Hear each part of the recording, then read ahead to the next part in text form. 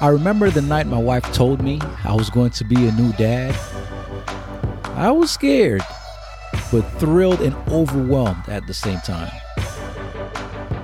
As our pregnancy progressed, I realized there was more excitement for my wife in becoming a first-time mom than for me as a first-time dad.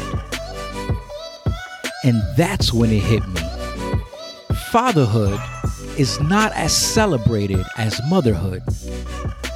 I started thinking that maybe other new dads were feeling the same way, like cheerleaders on the sideline and not as an important member of the parenting team. That's why I'm sharing my journey of fatherhood, revealing the highlights and the lowlights.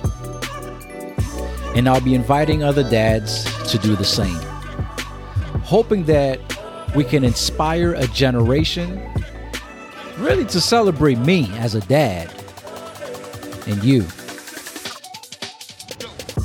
I hope you join me. Welcome to Fatherhood.